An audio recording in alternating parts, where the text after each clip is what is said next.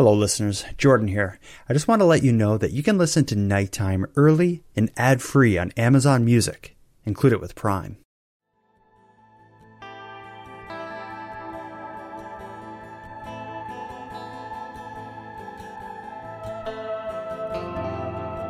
You are tuned to the Nighttime Podcast, focused on the fringe of Canada.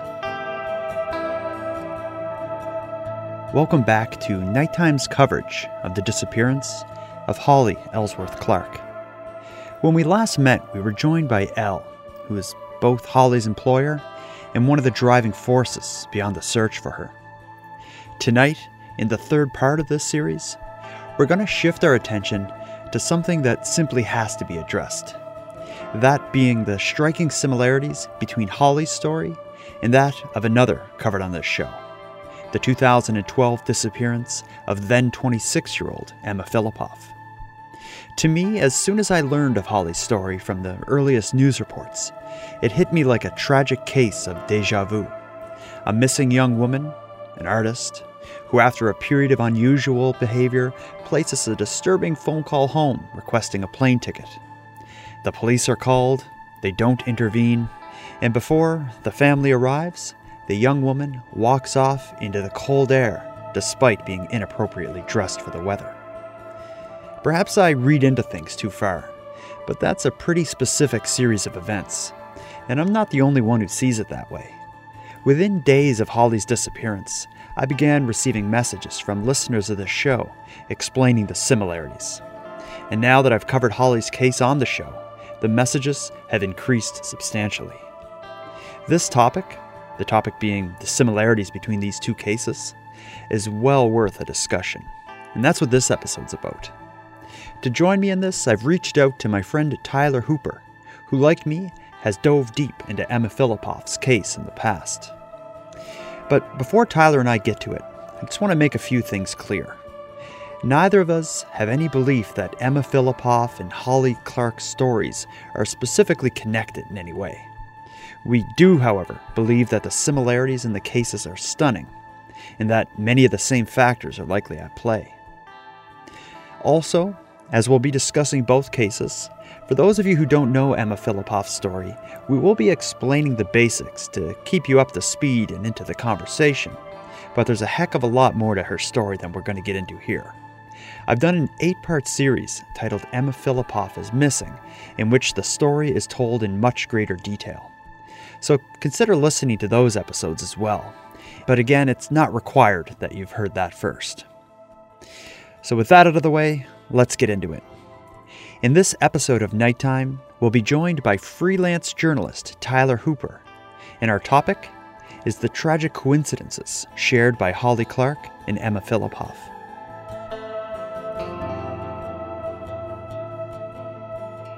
So Tyler, it's been a while since you've been on the show. We last talked here, the finale of the series about Emma Filipov. What's been going on with you since then? I guess that's been 6 months now. Yeah, it's been a little while.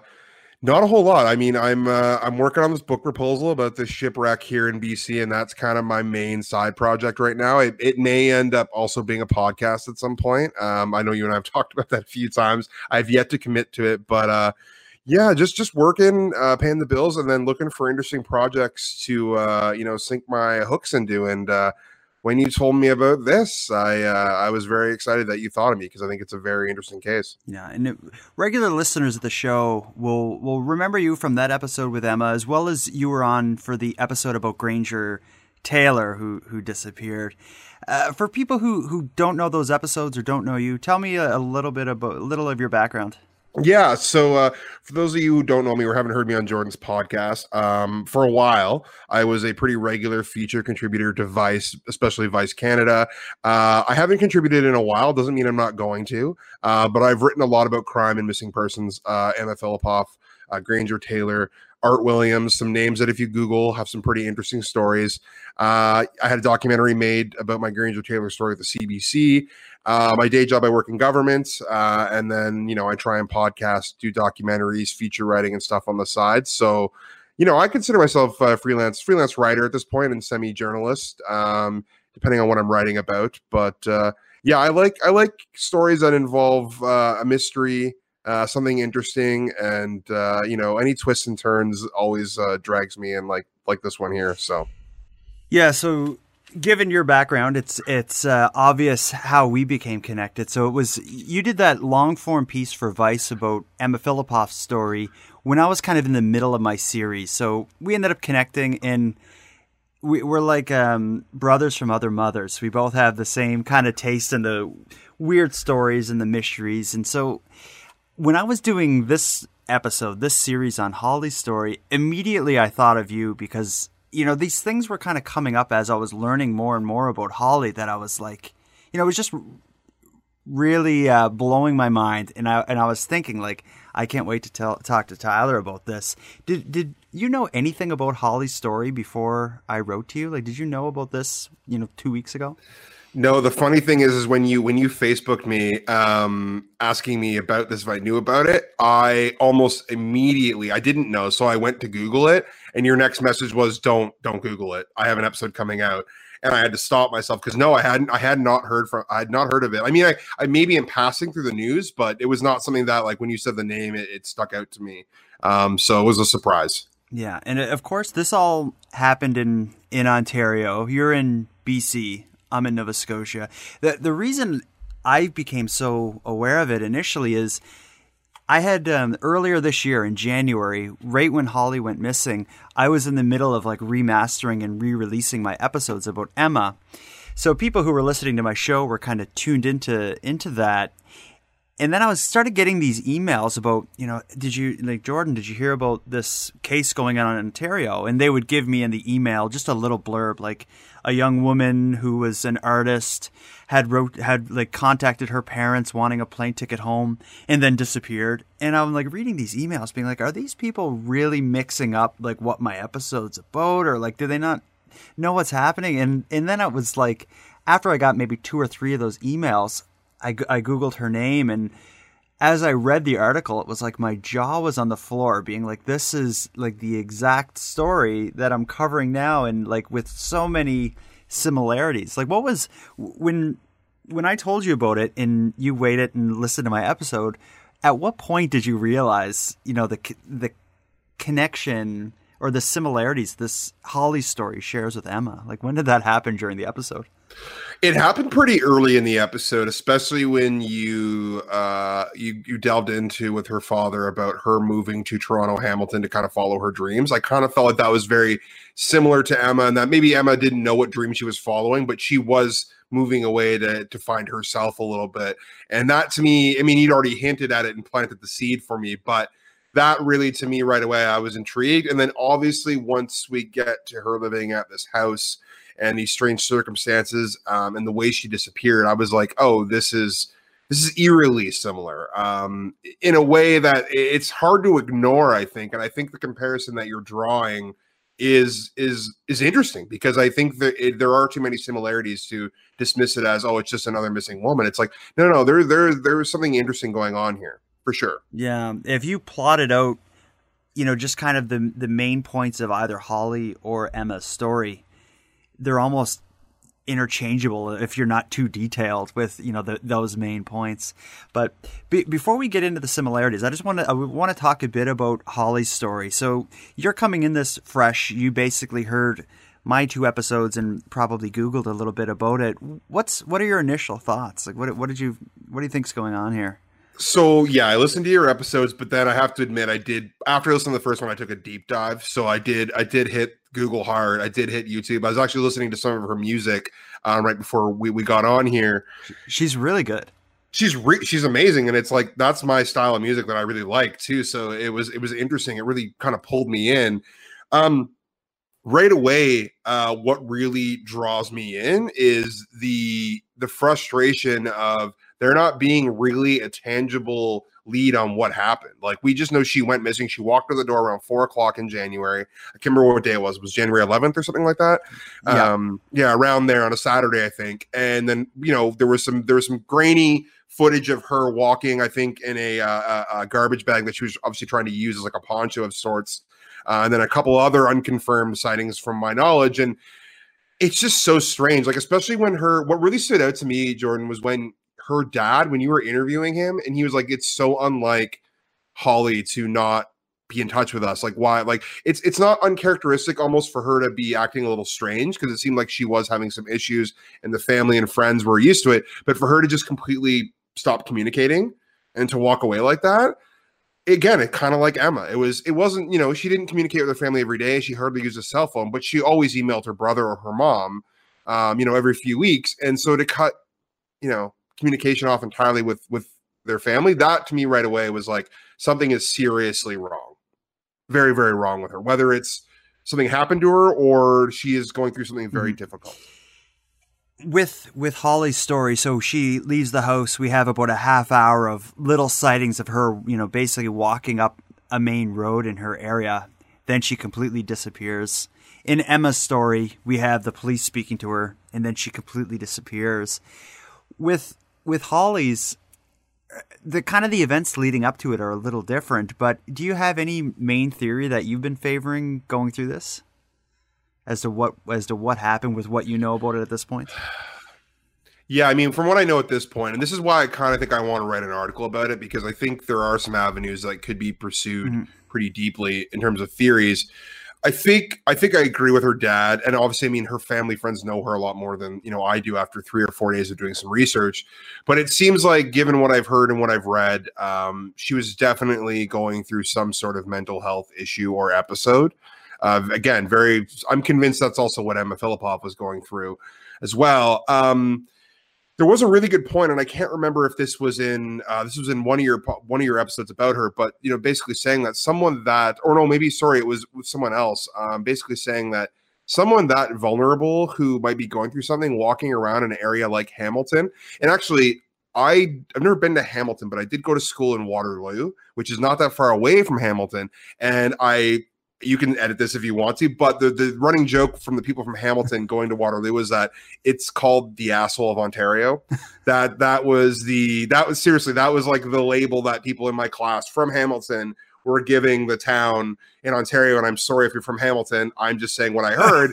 But that, you know, when you look into it and you look at the stats, Hamilton is a little bit of a, you know, it does have a great music scene. There are some great bands. I think the Arkells are from Hamilton. And there is some great music that comes out of there, but there is also something a little edgy about that place. And I think, you know, mixing that with someone who's in crisis, who doesn't know the area, who isn't from there, you know, I think foul play isn't something to be ruled out, but I think the evidence so far, to answer your question, points towards her wandering off, maybe a little delusional and having a psychotic episode of some sort, and maybe trying, like her dad suggested, trying to stay hidden based on these perceived fears that she has. So that's what I'm leaning towards. But again, though, you played the episode with the last episode, and they talked about the hotel, that whole inn, and what happened there, and there maybe being some security footage deleted. Like, to me, that's worth investigating. Yeah, wasn't that a story? That was Elle and I. Insane. Yeah, Elle and I in our interview, we were almost at the end, and she mentioned the inn a couple times, almost in passing, and then I was like, you know, what happened at the inn? Because I did remember in reading like a mention. I heard a mention of it somewhere, but I never knew anything like that happened. And then I was like, oh, I'll tell you the story. And it was, again, my jaw's like on the floor, like, that happened? The way she described it, it played out in my head like a scene in a movie or something. It was exactly like a scene in a movie. And to me, it seems like there's something suspect going on there, where randomly the hotel manager asks him to leave for a little bit and then come back weird. And there's footage missing. Yeah. That's weird. And I should clarify, if you are going to put in the bit about what I just said about Hamilton, I am from Ottawa, so I am an Ontario native. So nothing against places in Ontario. It's specific to Hamilton that you have a problem with. It's specific to Hamilton, but I also think the context is fair, because I think there are some places in Southern Ontario. I think it is a key point, like, that could be dismissed if you're not from Ontario, is that places like London and Hamilton, like any other place, but they do have a rougher side to them. And I have driven through London, especially, and Southern Ontario, and it isn't all very glamorous, and there is a lot of crime. So I think the foul play thing, especially her living so close to that was it a Budget Inn or whatever it was called? I mean, I think you just can't rule it out entirely. I don't know. What do you think? Are you on the same page? Absolutely the same page. It's like, no way around the fact that she left in a vulnerable state, whether it was like a psychotic episode or, something actually terrible was happening and going on in reality.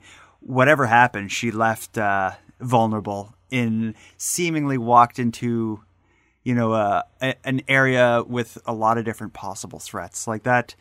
Hearing about that Budget In, I went on Google and I looked at pictures and stuff about it. I think it's called Budget In. I went and looked at pictures of it. And did you ever see the TV show The First 48? Do you know what I'm talking about? Yeah, it seems like every episode of The First 48 is filmed like outside like that sort of place. Did you read the reviews of the place? Because that's what I went through, the Google reviews, and it sounded like a nightmare. Like it really, really, So it sounded like a typical rundown place where you go for a cheap room or for nefarious activities. Every city has one of those places, I think. I'm sure they do. Yeah, it's pretty inconvenient that a vulnerable young woman goes missing near one and then there's rumors created that she's in there. So I can't imagine, like, hearing that story about her mom pulling the fire alarm. It just speaks to the desperation that the parents would be feeling. Like, you would feel so crippled by the different privacy laws and policies that prevent a parent or a loved one from getting access to everything. But to be that close, to be there and, to think something is going on right in front of your eyes, I can get why her mom did that. And I was like, I've never met her mom or spoke to her, but when Elle was telling that story, I was like, yes, Mom, like, you do it. It's almost like the climax in like a movie. Like, it's like, I think it was heroic to kind of do that. Like, it's like, we're not going to take this, I got what, Elle said too about, there is bureaucracy and the police are tied, they'd have to get a warrant for each room. But I mean, when you're a parent, like, again, I'm not, and you are, but I can imagine that if something happened to one of your child and you couldn't find them, you're going to do anything you can to get some answers. That would be like, I'd have no problem doing that, and I'm sure Holly's mom felt the same way. But it's just to hear it play out in the context of learning. It's a story like that it gives you a taste of how desperate and intense this actually is. But yeah, I think I have similar opinions as you and similar thoughts about both cases, and really the point of the two of us meeting, and that's what we're going to get to now, is kind of compare and contrast these two stories. So both of us have a background in Emma Filipoff's story, a missing woman from went missing in Victoria, BC. She was 26 at the time. So we both know that story very well. You wrote about it. I covered it on the podcast. Now, learning about Holly's story and the similarities that are there, it's almost like when I put out the first episode of Holly's series, immediately I was getting emails from people or comments saying, that's so similar to your episodes about Emma. It's like it almost had to be addressed in the podcast. And that's what this episode will be about, is our chance for the two of us to kind of talk out some similarities of the cases and kind of cover some of the main similarities that they have. And there are tons of them.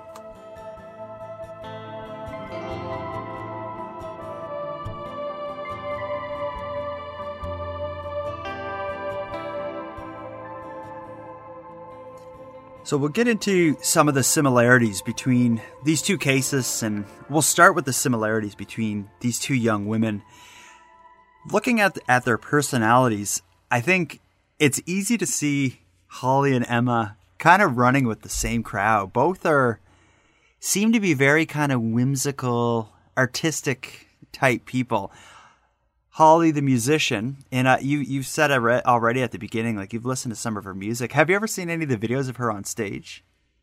Yeah, that's what I was watching on YouTube. And she's got a powerful stage presence. Like, I mean, I know she's a tall woman, and she's like, she's very strong to begin with, but like she gets into it. Like, I play guitar, and watching her play that electric, singing like that, it was kind of like a little bit toss up with like Joplin and Winehouse for me. I liked it a lot. I only listened to a couple of songs. I was super into it. And Emma had an interest in music, but Emma's artistic personality, or that side of her, was more all encompassing. It was the painting, writing, putting together the rocks and intricate patterns and stuff, as you heard. But either way, that's like the two of them. When you look at these two women side by side, they have both kind of artistic minds, which again, it's a similarity. Another thing is both of them left home to a city that they had little connection to that may have led to them being in a bit more of a vulnerable position. Yeah, so you can talk a bit about Emma's, and then about Emma's kind of living arrangements leading up to her disappearance, and I'll do Holly's. Yeah, well, as far as I know about Emma, she had, I think she had moved to the Campbell River originally on Vancouver Island and then back to Ottawa. And if you want to know more about the Emma story, you can check out Jordan and I's older episode that we did about that. But, eventually she moved back to Victoria, or from Ontario back to Victoria, and bounced around. It sounded like kind of couch surfed a little bit, or maybe room surfed is a better way to put it, in friends' apartments and places, and then ended up at a woman's shelter. And then that's where she went missing. She left there and basically was never seen again.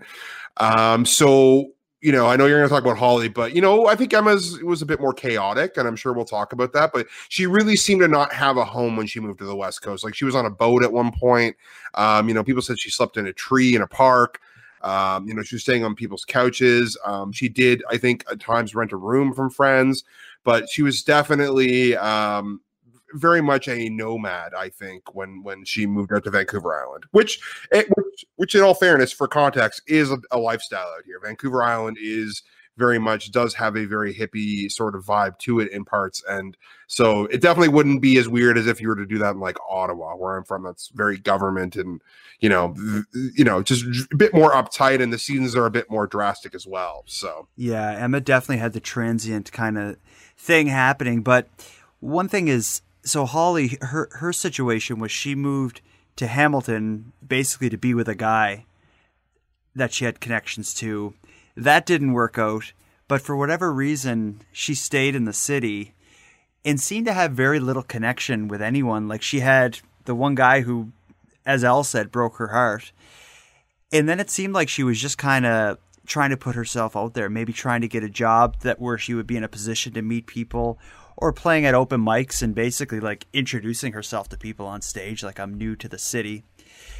Emma had some friends in Victoria, but she seemed to be like, a lot of the people she was close to were people she met in Victoria. So it was kind of like, I don't know, like, I'm sure you can relate to this, and anyone who listens can. It's kind of like a new friend that you meet at this point of your life is kind of like one thing, and they know this certain side of you. But like a long-term friend, it's just different. And so if you're surrounded by people who just know your current state, it's just a different kind of context to exist in than when you're with your friends from high school. Yeah, I don't know. I just feel like both of them were in a position where they would have been surrounded by people who were really accepting of them to just go their own way because, that's how the context that they would know them in. And I just think, like, I don't know how big of a role that plays in this story, in their stories, but it's just a big similarity that both of them had this living arrangement going on. Yeah, I think too, like, that's a great point. I also think, because I'm from Ottawa. I moved to the West Coast 5-6 years ago on my own. I knew no one in Vancouver except one person I went to school with in grade 8. I came out, in my mid-20s for adventure, and I've stayed because I've loved it. But it is, I will say, from my own experience, and then, having read and listened to Emma's case and now Holly's, it is a very vulnerable, lonely experience at times. Like, I still now, like, yeah, I miss my family a lot, and it's not easy, I guess is what I'm saying. So I guess I can really sympathize with a move that drastic, especially because from what I understand too, this is important to note, both of them were relatively close to their families, my personal opinion is that I think Emma probably, like any family, probably had some issues with family members, and there was some dynamics there that we'll never understand because that's what family is. And I'm sure the same is with Holly, but I think there was still a lot of love there. And I don't think they were running from something that was like very extreme. So I think that's important to note, because when you make a decision like that to move away from people you care about and you love and that you're close to, I think it very quickly becomes evident how lonely you can be. And I think that is a similarity I see with both of these cases, is that These two people were following their own paths or their own journeys or their own dreams. But sometimes part of that is experiencing being alone. And like you said, meeting very casual friends and people who maybe don't really care about you that much because they've just met you. They haven't known you their whole life. And they probably, everyone as they get older has their own things going on. So I think you get empathetically a little less for people. So I think that's important to note too, because I think it is harder to form deeper bonds with strangers the older you get. There's obviously exceptions, of course, but it's not like when you're kids and, everyone you meet becomes your best friend and then, you grow up with those people. It's a different time in your life for sure. Now, the next thing, the two stories are different in this way, but it happens in both of them, is the idea of kind of the paranoid behavior kind of kicking in leading up to their disappearance. In Emma's case, we have a longer history of it. It seemed like her decline, if there was a decline into something, it seemed to be more gradual and become more extreme. In Holly's case, it seemed to start out of nowhere. As far as her father told me, it was like the day before she disappeared, she had some loneliness and whatnot and sadness with this breakup, but it was like the day before she disappeared is when things turned on. In Emma's case, we can go back quite a bit further, but looking at kind of the trajectory that leads to the moment of their disappearances, both of them have similar paranoid behavior on being, in Emma's case, she had apparently wrote about being stalked or followed. Holly straight up called her parents and described it. But it's a very similar story. You're right. I think Emma's there from what we know. And again, a good point too is, Holly only went missing a few months ago. Emma's been missing for a few years. So we know more about Emma's story and case because of that. And maybe, I hope Holly is found and we don't have to learn more about her past. But I think, Emma seemed to be like it was almost like as you trace her pattern of the last few years before she went missing, there becomes a lot of evidence to say that she was battling something to do with mental health. With Holly, it definitely seemed more sudden. I think, the last guest you had basically said like her journals suddenly changed within a couple of days of her going missing. And I think, that's a sign of something very sudden coming on. But again, her dad did allude to her having a really bad panic and anxiety attack. Like a year prior, she thought her roommate was like poisoning her and stuff. And so something's up. Yeah, something's up. And I think that's definitely a similarity between the two of them. Neither of us are psychologists or mental health experts. But I think it's fair to say that there was something going on with both of them. And as much as it seems like Holly's was sudden, I also got the impression, though, that maybe she had also had some issues along the way, but maybe didn't know quite what was going on. And again, with Emma, it's like we've had a lot more time to study that case and her background. But I do feel like they both had something amiss. Yeah, and a good point where a lot more time has passed with Emma's story, so more people had a chance to come out and share their experiences with her leading up to that. And who's to say with Holly's story that there isn't encounters people had in the days before that maybe would give more information, and that just hasn't come out yet. But the next kind of big kind of touch point in this, and this is one detail of the two stories that I find is really eerily similar, is the odd phone call to the parents specifically asking for a plane ticket or come and get me and help get me on a plane. Like both Emma made the series of calls to her mom where she would back and forth between get me a plane ticket, don't get me a plane ticket, come and help me, don't come and help me. Holly, we get to hear that phone call because she left a voicemail, and in the episode I played it, but it was when I heard Holly's dad describe it to me, it was the same situation as Emma's. It was, she wanted to come, but she needed help getting there. And, and they thought maybe she wasn't in the state to even get on the plane. Like, it's just, it makes me think how often are those calls made in, like, how, for the two stories to be that similar and have that kind of key phone call right before they disappeared is really odd. And not only that is like Shelley arrived in Victoria like hours after Emma disappeared. Holly's dad arrived like the next day. It's just really freaky that that phone call set something in motion the exact same way in both of these stories. Yeah, it's almost like the final red flag, you know, it's like that something is wrong, you know, and that's when I think that's when Shelley knew with Emma, and that's when Holly's parents knew, like that phone call, like you listen to that voicemail and it's eerie. Like when I listen to it, like it is eerie. It is interesting too, you know, again, not to psychoanalyze too much, but it is interesting that she starts it off so distraught. And then by the end, she's almost, I mean, she's not completely recovered, but she's definitely composed herself a lot more. And to me, that's someone who's fluctuating in emotions and feelings very quickly. You know what I mean? Did you get that vibe too?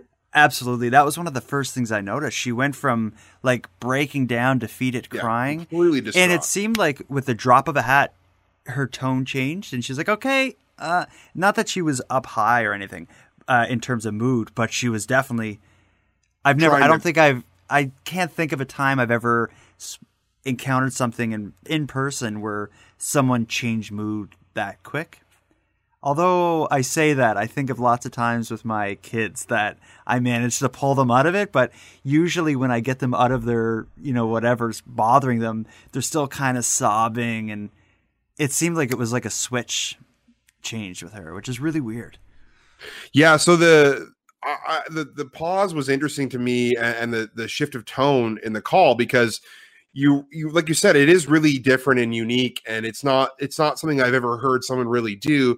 Again, though, right away, and again, I'm not a mental health expert, I don't know, but when I heard that, I immediately thought this is someone who is going through something emotionally and mentally that is extreme. It's intense, and to go from that distraught kind of like basically like sounded like they're fearing for their life at the beginning of the call, to going to like, yeah, well, I love you, I hope to talk to you soon, to kind of like being more composed, it was very strange to me. And I think that does speak to probably what's in her journal, and probably whatever other people have seen from her behavior the last couple of days, is that, you know, she probably was battling something and trying to, if you don't know what it is, it's a really scary thing. So I can imagine your emotions are all over the place. And honestly, it sounds like Emma was kind of the same way the few days before she disappeared. Like, she had moments where, you know, she looked very sullen and sad, but then had these like manic moments where she was like pushing furniture outside and almost being kind of aggressive. Like, it sounded like her emotions were also kind of all over the place. So to me, that speaks of some sort of crisis of the mind and of mental health, you know? And then when we think of someone who's struggling and at risk in some way, we often think, hopefully the police can come and help them. Oddly, in both of these cases, right at the last minute, the police were there, and it didn't help them. Maybe you can talk about how the police were, or what we know about the police's involvement with Emma's story, and we'll compare it with Holly's. Yeah, so from what I understand, the police from Emma's story, she was walking around downtown near the Empress Hotel, and a friend or acquaintance, probably more of an acquaintance, showed up named Dennis Quay. And he noticed that Emma wasn't wearing shoes, and she didn't look particularly well. There's not a lot of details because, as far as I know, Dennis hasn't done really any or very few interviews. But she was basically, he was concerned enough to call the police to check on her well-being. So I think at one point he made some sort of excuse and stepped off and stepped into a restaurant, used their phone, and called the police. They showed up somewhere downtown and right in front of the Empress, right on the water. Talked to Emma, from what I understand, for about 40 minutes or so, and then basically decided that she wasn't a risk to herself or others, and took off. And then, of course, there's people maybe saw Emma again later that night or later the next morning, but really that's the last real confirmed sighting we have of Emma Filipov. From what, you know, and you made a good point about this on your show about Emma, a lot of people right away would say, well, the police should have done more.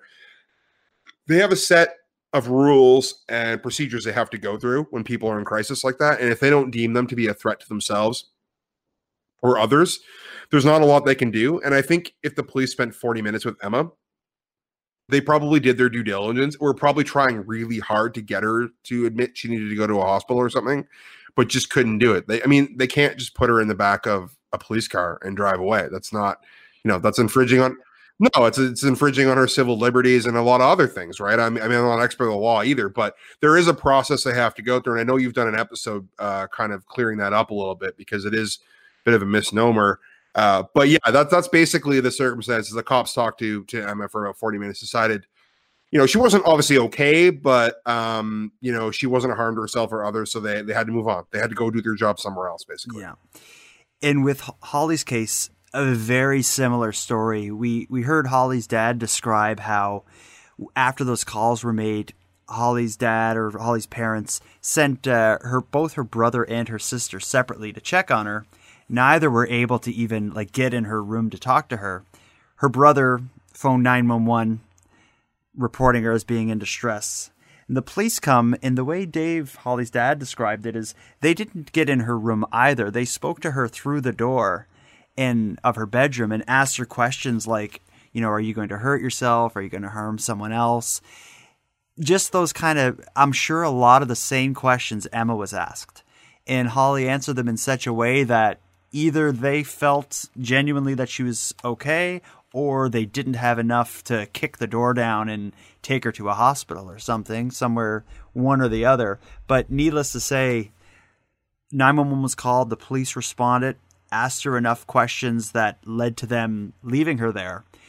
In Holly's case, it was the next morning she disappeared. In Emma's case, she wasn't seen again, confirmed sighting of after that interaction with the police. But it's just when you're going through these tragic stories of all these odd things happening, ending in a disappearance.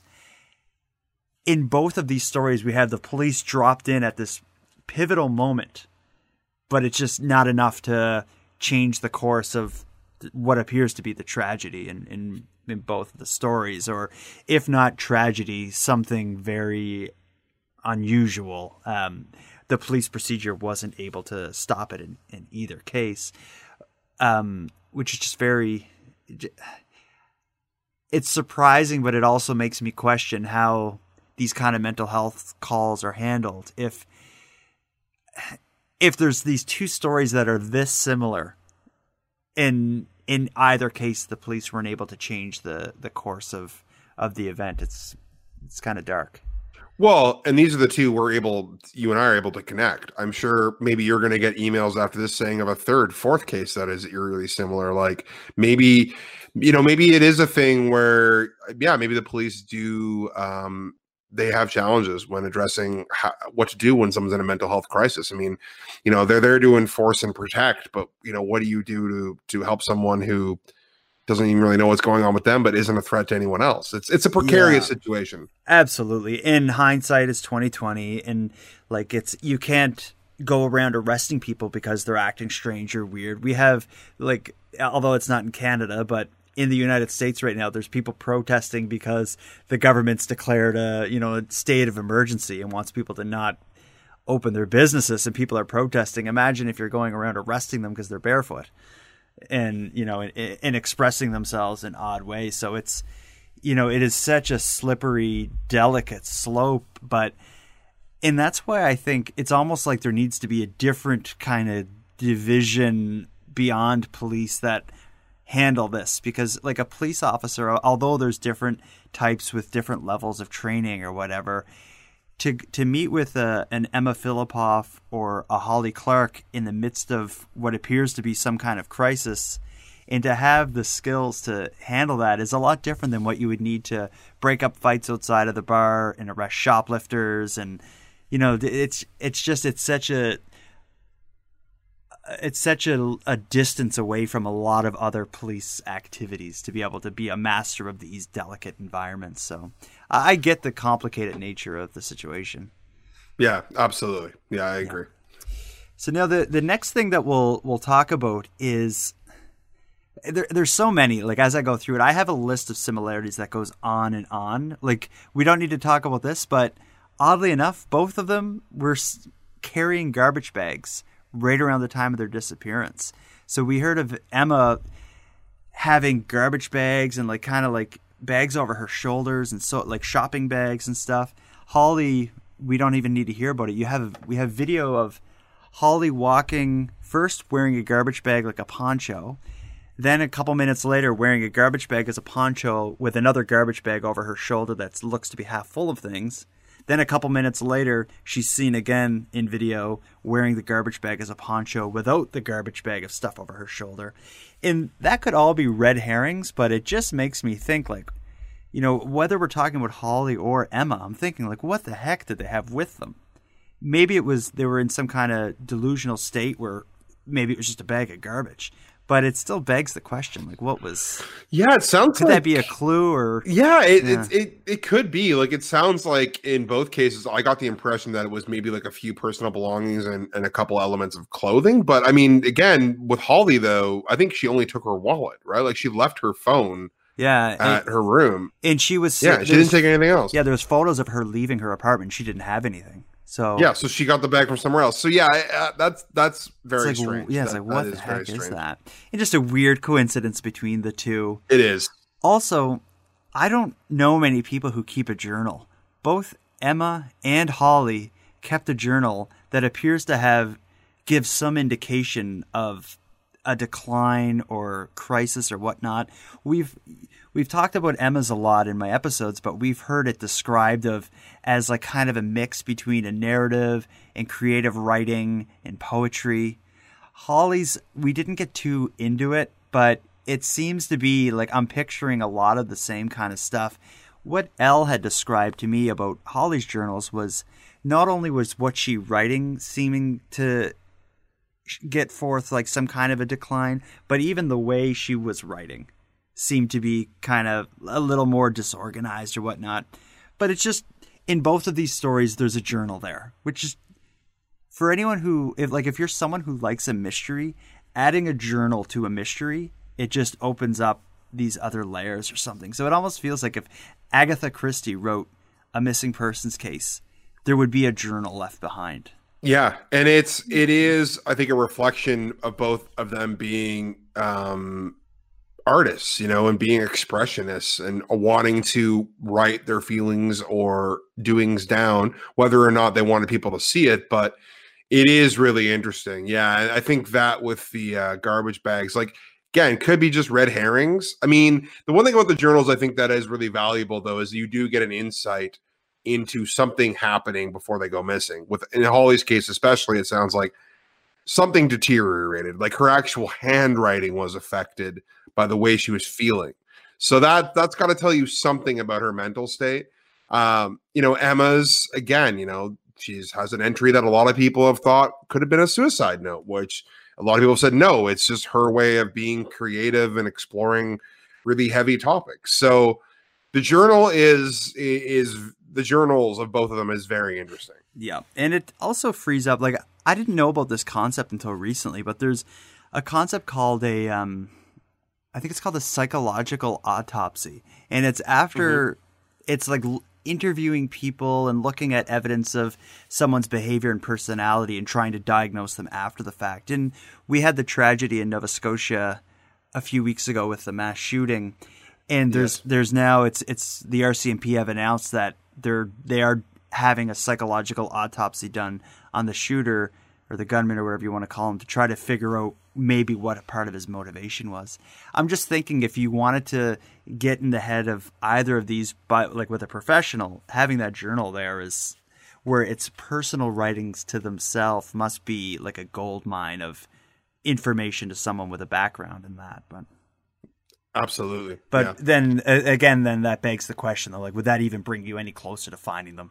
So it's, you know, all these things with a missing persons case, especially one with the layers as either of these stories do, is everything we're talking about could be red herrings that are completely irrelevant to the one fact that will answer the question as to what happened.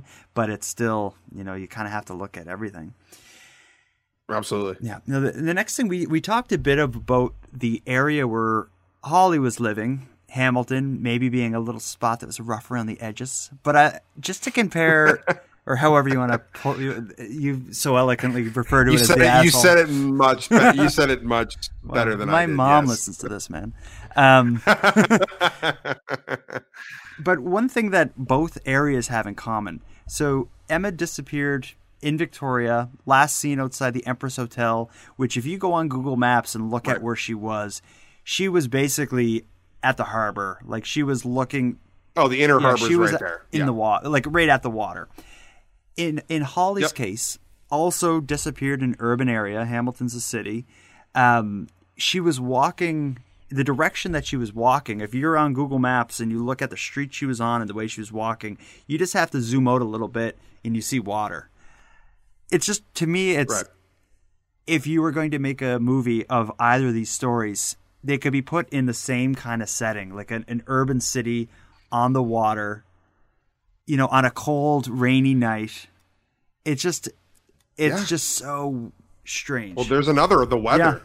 The weather was eerily similar as well. Like a little bit of rain. It was probably a little colder in Hamilton in January, but I think that's a factor that can't be ignored. And honestly, when you gave me this list of similarities that you wanted to talk about, that was the one I circled, because I still think in Emma's case, especially, whether she escaped and left and went somewhere else by water, or she unfortunately met her demise in water, I think it has something to do with it.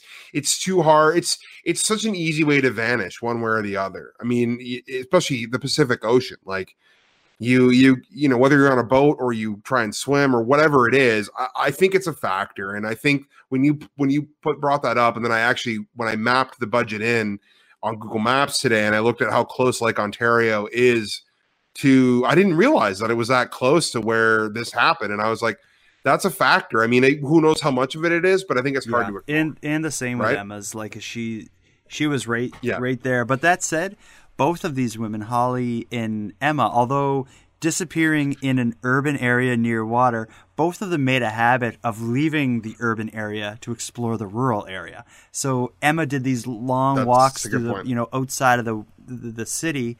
Holly did these long bike rides where she would kind of explore the wilderness outside of Hamilton. So both of them, although disappearing in that scenario, weren't scared to travel off outside of the city and, you know, get into the woods. So it just kind of broadens the area you would want to search and broadens the possibilities of where they may be and what may have happened. But again, just the similarities is just so weird. It is weird. It's very strange. Mm-hmm. Now, looking back on it, or looking at both of these stories from our present point of view, we have a lot of the same information, a lot of the same possibilities. One thing that I find eerily similar, when I was talking to both Holly's dad and Elle, the volunteer who's helping them, what reminded me so much of Emma's story is so many of the leads that they're getting and tips that they're getting are these vague sightings of quasi-homeless people who may or may not look like Holly or Emma, and those leads being fruitful, like being something like what's kind of driving the search now is reacting to these tips and leads.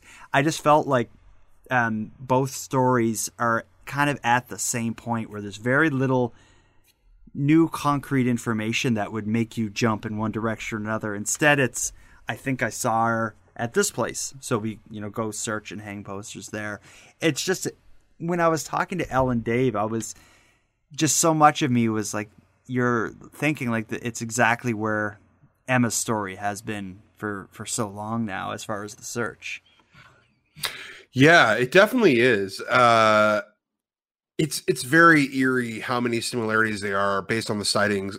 One thing that I thought was interesting, though, and I know you're trying to go for similarities here, but one discrepancy, and maybe this is something we just don't know about, but I thought it was interesting that Holly's family was talking so much about getting ransom calls. That was weird to me, because I was like, I don't recall that happening with Philippop. I mean, maybe it did, and maybe Shelley didn't want to share it, or, and I understand why there are a lot of crackpots out there, like trying to, get attention, but it was really strange, because I remember when you even asked me, like, oh, this is a one-off. He's like, no, this has happened 3 times already. And I was like, that's really strange to me. And that was really interesting. You know, I just wonder, that struck a nerve. Yeah, I just wonder if there are people out there, like just like thinking like how evil this would be if there's people out there who search for missing persons cases and write ransom notes trying to get some money out of these people. Like if, you know, there's all sorts of scams going on of like, you know, that prey on the elderly or prey on the vulnerable in one way or another. I got a bunch of emails where it was like, it was pretending to be from a drugstore that was offering like, you know, medicine related to the coronavirus and stuff. And I'm just thinking like, you pricks, like to take advantage of this. But as awful as it would be, I thought your mom listened to this. What are you doing? Pricks isn't that bad. But as awful as it would be to prey on people terrified of the coronavirus, it would be so much worse to write to tip lines dedicated to a certain missing persons case and try to get $500 to get a photo of their missing loved one. Like to me, it's disgusting. It's disgusting. Yeah. And if it happened to them 3 times and they're willing to tell me that, I'm bet you it probably happens to a lot of these stories, especially the well-known ones like Emma's or Ryan Stuka's. Maybe their families aren't out there saying it. I don't know. But if it happened to them 3 times, that seems a little weird. Can I ask you one question going back to the similarities? Because like you said, there are, and sorry for that tangent, but there are, like you said, a lot of weird similarities of there being video clips of these 2 people before they completely vanish. What did you think? Because I remember we talked about what we thought when we saw Emma and the 7-Eleven. What did you think of and I'm talking about the confirmed clip of Holly where she's wearing the garbage bag as like a kind of like a poncho. What do you think of that clip when you see her walking like that? I know it's brief and not a lot happens, but what did you think when you saw that? I watched it a bunch of times. For one, she did have a very distinct gait, like the way she walked. It was kind of like the sort of like limpy shuffle kind of thing, which would make it easier to identify her in other video when there's these sightings come up or whatever. And she's also very tall. And like in the video, she's a large person with a distinct walk. Very much so. She seems to really be like on a mission. Like she looks, if I saw her, I would think this is someone who's like has somewhere they got to get. That's why I asked you. That's the first thing I thought. Like she looks to me as someone who has to get somewhere and isn't. She's got something going on in her head that she's either late or she's worrying about something. Like she looks, she's stomping towards something. Like I was like, she looks like she almost looked upset, like angry in the video. And I was like, that's the one difference again from Emma. Is you see the videos of Emma, she's much more timid, you know, looking at the window, making sure people aren't following her. It's like, no, Holly's like, I mean, again, maybe she could just wanted me to get out of the rain. Like who could blame her? It looks like it's pouring in the video. But I'm glad you noticed that too. Because I was like, I very much thought she was striving towards something. Mm-hmm. Yeah, definitely. And it's, if I was walking down a sidewalk and she passed by me walking and carrying the bag and stuff, I would assume she had something in there that she just had to get it. So like I would think like maybe she's, you know, carrying something of value to a friend's house and she's trying to get there quick or something, but she does seem like she's doing something. Yeah.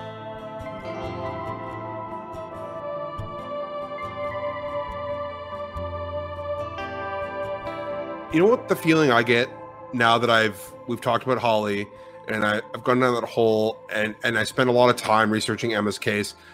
Feel like it's nags at me, but something's missing. You know, I feel like we're always missing something despite all the information that we have that almost could kind of, and I think that's probably how the family and friends feel too, to kind of lock this all together for it to make sense. And that to me is kind of my takeaway. It nags at you and it nags at me. Like, I don't know what it is or if it's an interview or someone we need to talk to or a detail or something we're overlooking or underlooking. But it does feel like with these 2 cases, there is something that we are inherently missing in the timeline or whatever that doesn't make either of these disappearances make a lot of sense. Does that make sense to you? Absolutely. And I find that applies not only to a missing persons case, but to most mysteries. At the end of it, at the end of the day, you have kind of like using the analogy of like a puzzle. You have a collection of puzzle pieces, none of which fit together in any logical way. and you don't know if you even have all of the pieces. So at the end of it, you just have these random puzzle pieces on the floor that may not even be for the same puzzle. And that's kind of the way I see both of these stories. You have these different facts, but the all of those facts put together don't create one obvious thing. There's either not enough. Some of the facts may have nothing to do with what we're looking at.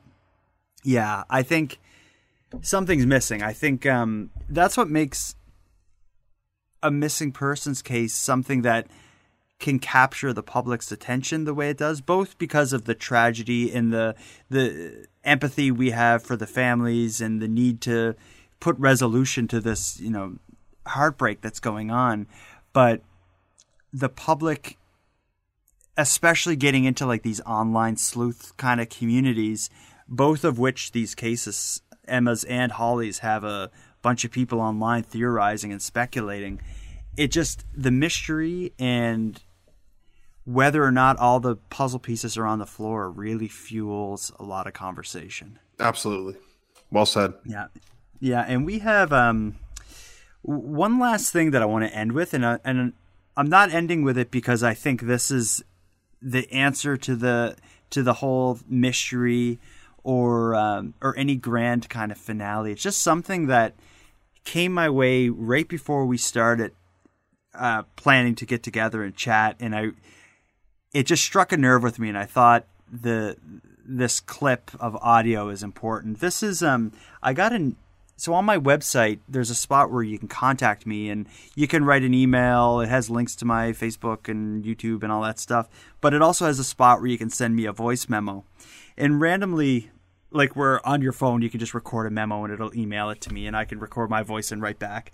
I just randomly got an email from somebody or a voice memo from somebody who listened to the episodes about Holly, and they wrote to me sharing their opinion on maybe what was going on with both of these women. And it just so happened that while you and I were planning to do this episode, I got this voice memo that was also comparing and contrasting the two cases. The guy who sent me the voicemail, his name is Peter Junker, and he is a listener of the show. He's also an author. He wrote a book called Things Will Get Worse. And what makes Peter unique and what makes his comments so important is he suffers from bipolar disorder.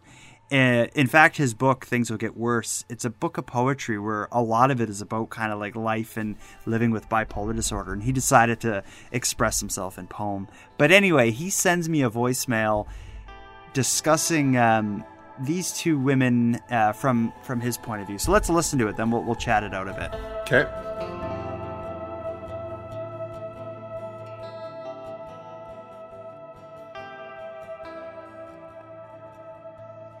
Hi, Jordan. There was a lot of speculation that mental illness was involved in Emma's and Holly's disappearances, and based on my own experience, it seems very clear that there was mental illness involved. The question came up, I think, in both discussions about whether there was some kind of schizophrenia going on, and I want to suggest that there is a whole different category of mental health, mental illness, that can exhibit itself in a psychotic event, which is bipolar mania. People think they know about the pendulum of moods, that things swing back and forth, but folks don't know the finer points of bipolar disorder. In my own case, I had my first signs of bipolar mania and psychosis at age 16, but I wasn't diagnosed until 29 or 30.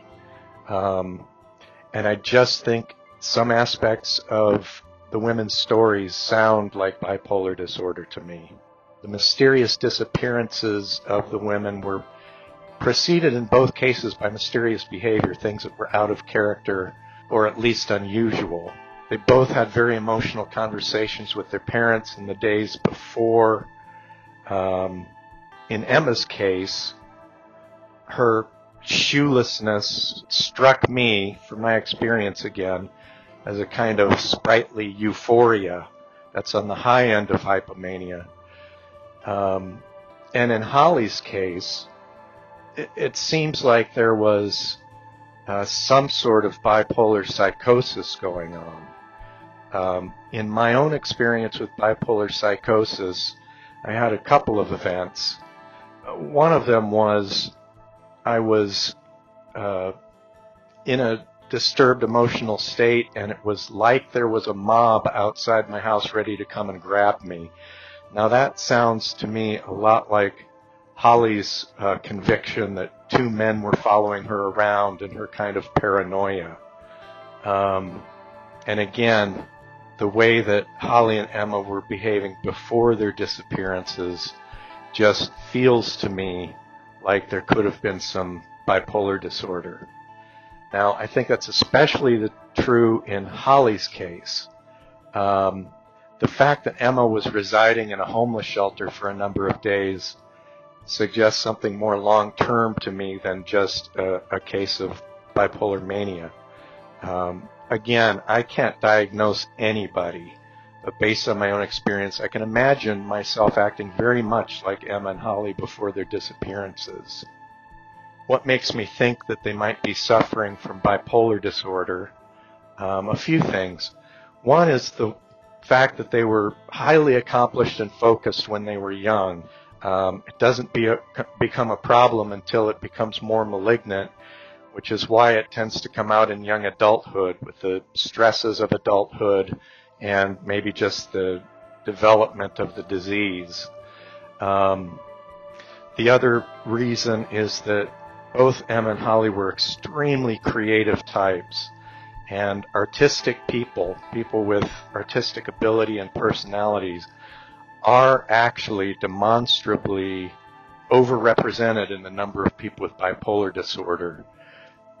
And finally, the worst case scenario, I think, that there may have been some foul play involved, I wonder about, because when you're in a disturbed emotional state like that, you, two things. First of all, it calls attention to yourself from other people that you are unstable.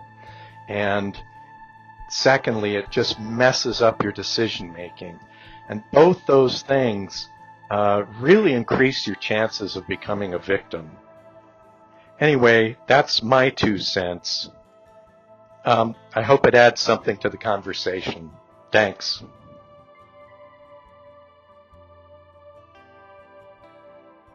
Yeah, I think Peter, at least in my opinion, Peter makes a lot of good points there. Yeah, I really think he does. I think it's really interesting. He sounds like he has a lot of firsthand experience with it, and everything he says, when I listen to that, I was nodding the entire time. Like, yeah, that makes sense. Yeah, like there's, it does fill in a lot of gaps for me. It's interesting. It's also kind of sad too to hear Peter talk about that, and to hear, to hear that. And I didn't know a lot. Like I guess I know what the average person would about bipolar disorder. The idea of the big mood swings between like depression and, the super excited mania or whatever kind of thing. But hearing, like after listening to him and being kind of just like you described, nodding along, like, yep. I went and Googled, did a bit of research on it, and yeah, just the more I read, the more I guess I wish I had known more about bipolar before this, because it does. I don't know, the more I learn about it and think about these cases, the more I think it could possibly have been something that was happening. Again, I'm no expert on it, but he knows what he's talking about, I can tell, and he just made a lot of good points. And it just, even just now listening to him describe that, I thought back of what we were talking about earlier with her voicemail, where she was really swinging. Mm-hmm. Talking about Holly, she was really swinging between just like grief and kind of this frantic, like distraught kind of tone at the beginning, and then all of a sudden swinging to a completely different mood towards the end of that phone call. And it just, I don't know, he could be right. And he also described at the end where, whether or not the mental illness or the psychosis or whatnot is what causes the problem, it definitely will put you in a vulnerable position if, Emma's shoeless, disoriented, walking around downtown, or Holly's carrying around a garbage bag, dressed in a garbage bag, roaming around town. It's if there's someone out there looking to do harm to an attractive young woman, these two will make it known that they're, or appear to be making it known that they're in a vulnerable state. Yeah, and to me, the few things I do know about bipolar or bipolarity is that it tends to, people who do have it tend to be drawn to the arts. I mean, there's a lot of artists like Jimi Hendrix. I think there's rumors that John Lennon might have had it. Like, there's a lot of people who are very creative who suffer from that disorder. And also, I do know that a lot of people don't get diagnosed with it until a little later in their sort of young, adulthood. So like late 20s, early 30s. So, I mean, to me, exact age that these two artistic people were, right? Like, and I mean, both of them were undoubtedly creative, a little different and eccentric in their own ways. So yeah, when basically just, reiterating what you were saying, what Peter was saying, it makes a lot of sense. And, but the thing is, it doesn't answer the questions, what happened. It's just maybe a catalyst for what happened. Yeah. Yeah. Or it's maybe another one of the puzzle pieces on the floor. But yeah, it's just, it's sad. These stories are tragic and sad. I think, especially so in Holly's, it's so like this, when we talk about Emma, we're talking about something that happened years ago. The trail is growing colder every day, and it's harder to get new leads. In Holly's case, we're talking about a disappearance 5 months ago. So it's, when the pandemic's over, I'm sure her friends and family are going to be in Hamilton beating the streets again, looking for any trace of her. And I do think that there's a high potential of, something happening this summer, locating her, or at least answering the question as to what happened. Yeah, and I really hope so too, that, they don't have to keep waiting for an answer like Emma Philippoff's family is doing. That's a long, painful road. So it would be nice to get some sort of closure or answer. But one thing I did want to say was that, I hope the people that listen to this episode, that if any of them did live with Holly, or in the same house, and know more than maybe they're afraid to tell people about, or they think they have anything that might be useful, now is not the time to be embarrassed or to be unsure. Like, you should be telling, at the very least, the police, what so that we can, people can, the family and everyone else can figure out what happened to Holly and where she is. I got a big, this from the what was alluded to in the last couple of interviews you did, that the people who lived with Holly last maybe not have been being super helpful. And obviously I'm not privy to the situation, but I would just say that, like, regardless of what's going on, now is the time to say and reveal whatever because who knows? Like we've talked about so many times in these cases, Jordan, you don't know what little detail is going to break these things wide open. So anything is relevant. And to me, this almost reminds me of like Dennis Quaid. Like, the last people to see her alive, or not missing anyways, we don't know if Holly's not alive, was her roommates. And, Dennis Quaid, he has chosen not to speak out, and that's totally fine. And I hope he's spoken out to the right people if he has. But I just kind of think of the same thing in this moment. I'm like, the last people to see someone before they go missing are the most important. And I just hope they know that, whatever minute detail I think is not important, it very well could be.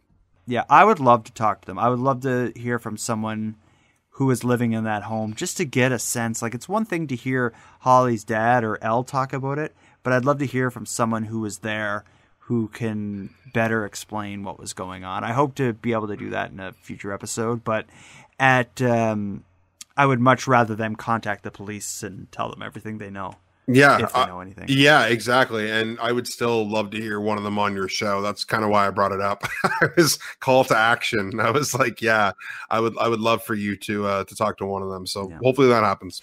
Yeah. Well, hopefully the cases are solved and we don't have to do and the follow-up episode can be Holly. That's a good point. Talking about all the great adventures she's had the last few months with us on the show. But Either way, Tyler, I'm glad to have you on to talk this stuff out, because it's this was good. This is a conversation that wouldn't have been appropriate or comfortable with someone as close to the story as Dave or Elle, but for people who are interested in the story, listening to us talk has hopefully created a bunch of new rabbit holes and ideas for them to look into. But again, it's always awesome to have you on the show, so I appreciate you coming on. Oh, thank you, Jordan. I always appreciate and love coming on, so thank you.